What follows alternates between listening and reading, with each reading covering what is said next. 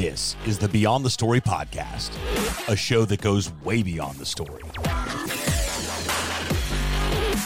And now, Sebastian Ross.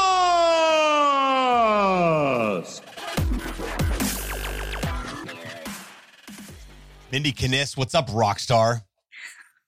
What's up, Sebastian? So good to be here. It's great to have you here. My goodness, I feel like we were just chatting before we started the show here that I feel like I should have met you like a long time ago, but we're just now connecting. So, hey, who cares how long it took? It's good that we're here now, and I had the opportunity to have a conversation with you. Welcome to the show, and thanks for taking some time out of your day. My pleasure. You know what? Right time, right place. It all works out. It is. It most definitely does. Our timeline is it's quite hysterical at times, right? One of my favorite quotes ever: "We plan, God laughs." Right. Exactly. It's a joke.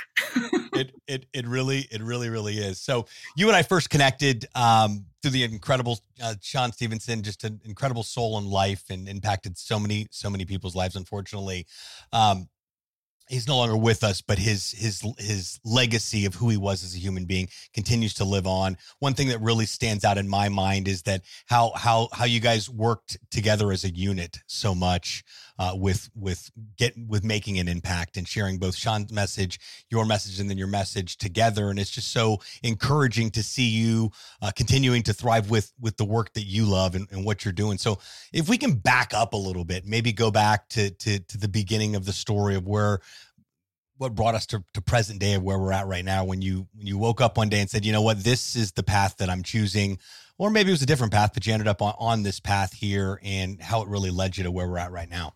Yeah, I love this question because it's actually one of the things that I think is so important to any of our lives, is to be introspective and think about this. Like, am I on my purpose? Am I on the path that I want to be on? Is this enjoyable to me? Is this a lesson of growth and development for me?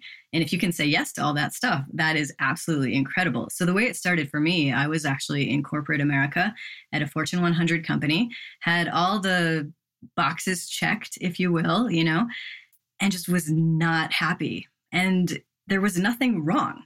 I had great friends, great salary, great everything, but just wasn't fulfilled internally. And then through a very awesome course of events, I ended up winning a fellowship and went to work in Nairobi, Kenya for a while in 2006 and 2007, which, being over there and away from my day-to-day, quote, normal life, it really gave me the opportunity to step back and see everything from a new perspective. So when I was there, I thought, is that life really what I want to go back to? And the answer was so clearly no. I thought, okay, well, what am I going to do then? What should I do? I was in my late 20s at the time. And I had a theology degree as an undergrad. So like, what the heck, grad school was probably the only thing that was really on the books for me. But I decided at that time I'd like to be a coach. And what happened through, again, a number of kind of miraculous things was I gave myself 1 year from returning home from Kenya to figure out this coaching thing, start a business, do all this stuff. And then I was going to leave corporate America. But what happened was I ended up being laid off almost to the day of when I had planned to leave anyway. So it's like a hugely amazing story just in and of itself. So then I kind of go out into the world like guns blazing. I'm like, I'm going to be this amazing coach. I'm going to help people. I'm going to do all this awesome stuff. I'm going to write books and speak and, help transform people's lives. And then within a couple of years, I was living out of my office. I had been evicted from my apartment. My home in a different state had been foreclosed. Couldn't really eat except for the dollar menu at Jack in the Box, and ended up filing bankruptcy. So it was not exactly the dream career that I had intended it to be.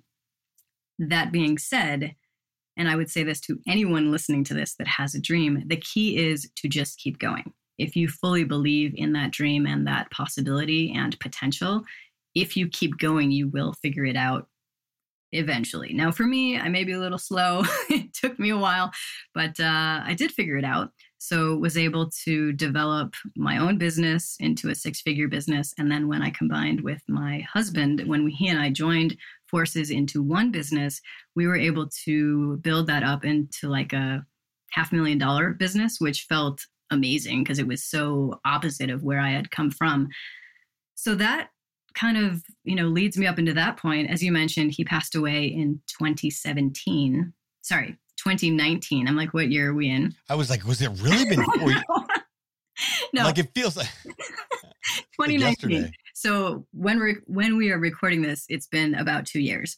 And I really didn't do anything the rest of that year. Like I was just fully immersed in my own grief. And I'm glad that I also had that opportunity to do that, right? A lot of people would have to go back to work. A lot of people would have to take care of their kids. A lot of people would have to have all these responsibilities that because of the way that we had things set up, I didn't have, which I am immensely grateful for.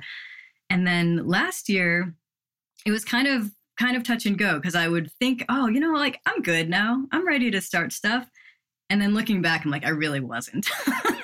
I really was not as far ahead as I thought that I was. But that's probably in the bigger picture good that I just kind of kept pressing forward little by little by little. And this year actually feels really great. I'm having new opportunities to connect with different people like yourself, to speak on different stages, to coach different people. And it really feels like now it's just a full reset and things are really just starting. It's funny sometimes when life shows up, definitely in the form of grief, that busy can appear like it's one of the best things for us to do when it's quite the opposite. And that really, and something that stuck out that you just said, I gave myself time to be in my grief. And I think there's a fine line there where, just like you said, you gave yourself a year and that's it. You're starting to coach and that's it. Sometimes we have to set some boundaries within the time frame of, because some people will live the rest of their lives grieving about something and not be able to get to go where they're going. Yeah. But being able to take that time, I believe, allows us to go to re-enter life, if you will, with not only a new perspective, but healed, which is always the goal in life, at least if we're aware of the healing path being available on here. So it's so great to hear that you had that time and, the proper life planning, whatever you want to call it, allowed, provided that opportunity, especially because the early days of coaching didn't look so cute. So when life shows up on here and being able to have that time on here, but I don't think enough of us either take the opportunity to grieve, or maybe that grieving process never really stops. It's this ongoing, perpetual thing. And I would like to think that it holds some of us back if it's prolonged too long, but I'd love to know your thoughts on that.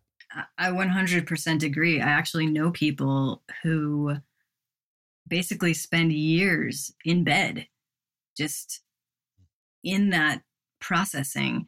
And I'm not sure if I went, so I'm kind of an extremist, if you can tell by like diving off the cliff from corporate America and marrying Sean Stevenson. I mean, all these things, they're a little bit risky, but the way that I did it was actually left Arizona where we lived and I moved to California temporarily in the desert by myself. So I was there for about 2.5 months and I literally said, the only thing I am here to do is just feel through this process, because I know, like, I've done enough personal work with healing, with personal development, all of that stuff. You can't just suppress that stuff. You can't just repress it and be like, I'm good, let's go. I got a business to run. Let's do this. It doesn't work. It will show up in whatever way it's going to show up somehow. So I said, this is the time that I can take and am going to take, and literally was just there. And this was my day. These are my days. I would get up and I'd say, okay, the only thing that I have to do today is leave the house. So I'm like actually going outside, getting some sunshine, and I'm going to go to the grocery store and get some fresh foods, fresh vegetables, fresh fruit. So I'm eating well, like I'm sustaining myself nutritionally. Other than that, whatever. Some days it would be, I'd be balled up, bawling my eyes out. Other days just felt numb. Other days I would like sit in this person's backyard on a swing and just whatever feel, So it was a very powerful experience. And I also am glad that there was an end point. Let me tell you what I mean. So my best friend, Keith, he was the one that offered me this house. He said, Mindie, just go, stay as long as you want. But my parents are going to be coming for Christmas. So just know, like in December, you'll have company if you're still there. Well, as I mentioned to you earlier, I'm a huge introvert. I'm like, no, I'll be out of there by then. So that kind of forced the issue of me taking the next step in life, which for me was moving to Sedona, Arizona, to continue that healing and processing. But it at least got me out of that first phase, because I think I probably would have stayed there longer had I had the opportunity. Yeah, it's so funny that you mentioned even time. People are like, how morbid is that? Expediting your healing and grieving process? Well, I mean, those healthy boundaries, yes, are what allow us to enter into that new season of where we're at. And I'm sure the time that you chose to reflect was also going, you've probably asked yourself this question a lot. What would Sean have wanted? Or like to see play out on this type of thing, in addition to what your own desires are on here. And I think the best way to honor someone's life, especially when you're married to them and have such a life with them, is to think about that, and to think about would everybody want, would he prefer everybody being in this space, or would prefer to see everybody thriving in this space? Specifically, I'm pronouncing big words today, I promise. Specifically, the love of his life. So it's so great to hear. I'd always wondered, you and I weren't yet connected yet, so to reach out and check in on you would just be awkward.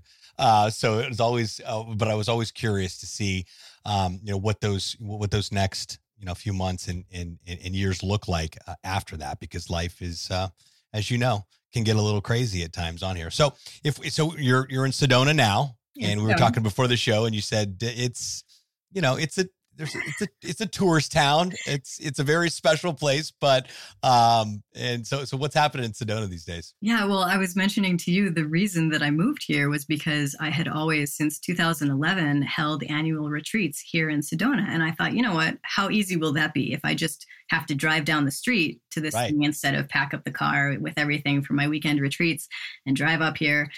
Well, as it turned out, that was at the very beginning of coronavirus. So no retreats happened that year. And even beyond that, I have found that it is a very small town. And that it doesn't necessarily bother me, because I kind of like being away from the hubbub of the city. However, it's so small. And then when you have, I think there are about 10,000 residents here, and there's something like over 3 million tourists that come through. It's a lot. So I'm like, wow, maybe 10,000 is not a lot at all. I was born in a small town in Indiana with like 15,000, and they had like one traffic light. So I can imagine 10,000, you blink and you'll miss it. Yeah, pretty much. But then we have so many people coming through as tourists, which makes sense because it's a beautiful place to visit. It does have its own unique form of magic here. And I'm big into the outdoors. So I like the hiking and just being able to, walk to a trailhead. That I love. But I can also get that in a place that's not quite as touristy. Right. I totally get it. I grew up in Orlando and Miami, so I know all about yes. a tourist hub. So, yeah. Yeah, absolutely. So tell me about your podcast. I know we were chatting a little bit about this before the show. How's that going? It's going so well. I actually just have changed the name recently. Reason being because I tried to trademark it and basically got denied. So switched up the name on that, which turned into an actual great thing because I was able to kind of expand the scope of what I'm talking about. And as you know, if you talk about the same exact topic every single week or however often you publish your podcast, it's like eventually you might want to talk about some other things, right? So this kind of expanded that for me, which is great. And it's just a lot of fun. Really what it's all about is looking at everything from money to mindset to entrepreneurship. It's focused on, okay, I made all of these mistakes. How can I learn from other people and even from my own lessons to share to help others not make as many brutal mistakes as I had in my journey? I got it. So is the format you teaching these concepts and strategies? It is that. It's sometimes just personal reflections, and I do a lot of interviews as well. So amazing. And how long have you been doing the podcast? Well, Sean and I actually started it prior to his death, and we were stockpiling episodes. So we hadn't even released it, but we had recorded 20 episodes with a bunch of our friends. I love then it. He passes away and I'm like, oh my gosh, like I have all this content. do I even still want to do this? Like, this was our thing. Now, do I want to do it by myself, or should I maybe just release the ones that we had? So what I ended up doing was I created what I called season 1 as the Sean season, if you will, Yeah. and released them all, and to really, really great reception. It kind of skyrocketed. I think it hit number 10 in entrepreneurship in the US when it started, which was great, much more than I could have anticipated. So that was awesome. And then I just kept it going. I mean, really, like, the truth of the matter is, it was my idea in the first place. I had to twist his arm to get him to do it with me, just because I thought it would be fun. And both of us, and maybe you've experienced this too, but we both had our own shows and we weren't awesome at consistency. So my theory was, okay, if we have one that we do together, one, we have the accountability, and two, it's just way easier to have a conversation. So it's more fun as well. So I had like to twist his arm, get him to do it, but then we did it. And I'm like, I'm just going to keep this thing going. I love it. I absolutely love it. And what a blessing in disguise that you guys had stockpiled all the episodes. Right? I know. And I can hear him now. Mindie, you better launch the episode. You better launch the podcast. Exactly. Launch the podcast. You made me record them. You're launching it. It's your job now. I can totally hear him. So true. I love that. Well, I mean, the cool part about those 20 episodes is that those things can, the attrition rate of those can last forever, and you can always integrate those back into the show as this is where it started. This is how it all started. And I wanted to bring back this episode because it's been a few years since then. So I absolutely love it. Was blessed to have him on the show when he had the accident with the puppy at the post office. Was right after was when I had him on the show. Oh, really? And yeah, right after it. And he wasn't in the best headspace right after that, as you know. It was that was just nuts. I mean, crazy. Here's what's nuts though, Sebastian. His accident that he ended up passing away from, it was almost the same experience. Wow. Yeah. Which I was like, oh man, this same thing happened 5 years ago. I mean, not with a dog that time, but like absolutely the same injury, same experience. And just that second time, I'm like, he was done. I think he was really ready to just say, peace. It's been a great run, but I'm out. I had a lot of peace around it, oddly enough, even though we didn't spend a lot of time together at all. And I think what contributed to that, and correct me if I'm wrong, were some of his last words that this is happening for me, not to me? That's true. Yeah. And I, some people can say some things, but like Sean was a man that he said something and it held its weight on and where, and I believe that's, and I've heard that before, it's so many people, if so many more people were able to embrace the opportunity of living by that, because we live in this victim society, unfortunately. I know you and I are doing work to try and navigate through and change all that, but this victim society that's been created, that this happened to me and oh, poor me, and where was that? Because statistically, right, you shouldn't be where you're at right now, nor should you have the mindset that you have right now. I mean, you should still be stuck in the desert, mourning, right? I mean, in a victim society on here, or you say, you know what? There are a time and season for every feeling and emotion and for life to be able to show up. But I was designed to do great things and be able to help people navigate through these things called life. So I just love that. I'm so encouraged not only by Sean's life and his legacy, but what you guys have been able to build together, and for you to be able to say, you know what, this continues to be my life calling, and allowing that to continue to unfold. I'm just so excited that we had the opportunity to connect here. Thank you so much. So I'd be remiss to not ask how you and Sean met. It's a ridiculous answer. He was a Facebook friend suggestion back in the day when they had those things, from a buddy of mine in Portland, Oregon. Somebody he knew of Sean. He didn't know him personally, but I was just starting out in my coaching career in like the world of personal development. I had contributed to a book back then, and this buddy of mine was trying to help me kind of do some networking and connect. And he said, you should know these people. He sent me like 5 people. Sean happened to be one of them. I didn't think anything of it because I had never heard of Sean. So then 6 months or so later, I was in Chicago at an event, and the speaker on stage is talking about his friend who's 3 feet tall and in a wheelchair, but living large. And I'm like, wait a minute, I think that I'm Facebook friends with this person he's talking about. So I looked Sean up. As it turns out, we were about the same age. We're both from Chicago, both the same industry. So I reach out thinking business. I'm like, hey, this is who I am. If you ever want to grab coffee. Sean was not thinking business. He says, well, I would never say no to coffee and a cute girl. I'm like, dude, that is not what I meant. Like, that's not even what I was thinking at all. But of course, that was Sean, as I came to know very well. So that's really how it all started, was a brief coffee meeting. And then we just stayed in touch over Skype. I ended up moving back to Chicago. A year later, or less than a year later, we moved to Arizona together. And then the following year, we got married. Amazing. I can still see him sticking out his tongue with his eyebrows. Oh my God. Mashing his eyebrows.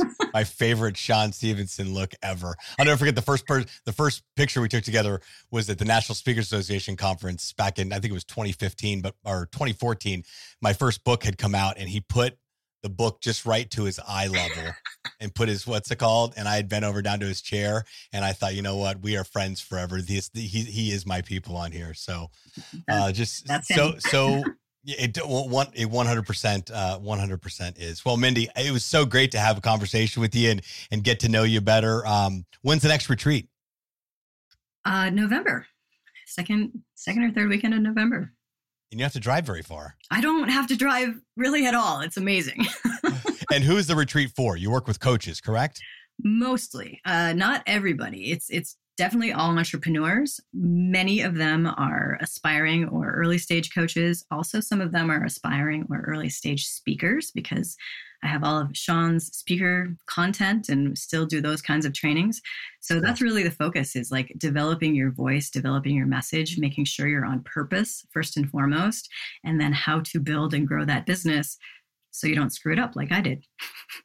I absolutely love it. So if you're listening to this right now and you're an author, speaker, coach, entrepreneur, aspiring of any of those topics, you're definitely going to want to connect with Mindie further. All of her contact information and links are going to be available in the show notes. That is the description of this podcast episode, in case you're wondering what in the heck is a show notes, Sebastian. You'll also be able to connect with Mindie on socials as well, and continue to follow her and all the incredible things she's up to. Well, you're going to have to come back to the show, and we're going to have to link up when I come back to Arizona. That's for sure. That sounds awesome. Thank you so much. Thanks, Mindie. Keep shining. Until next time, friends. Thanks so much for tuning into this episode of the Beyond the Story podcast. Be sure to appreciate it. If you haven't done so already, make sure you're subscribed to the show. This way you'll get updates as new episodes become available. If you feel so inclined, please leave us a review. We sure do appreciate it. Signing off from the podcast, LaunchLab.com studios. We'll talk to you next time.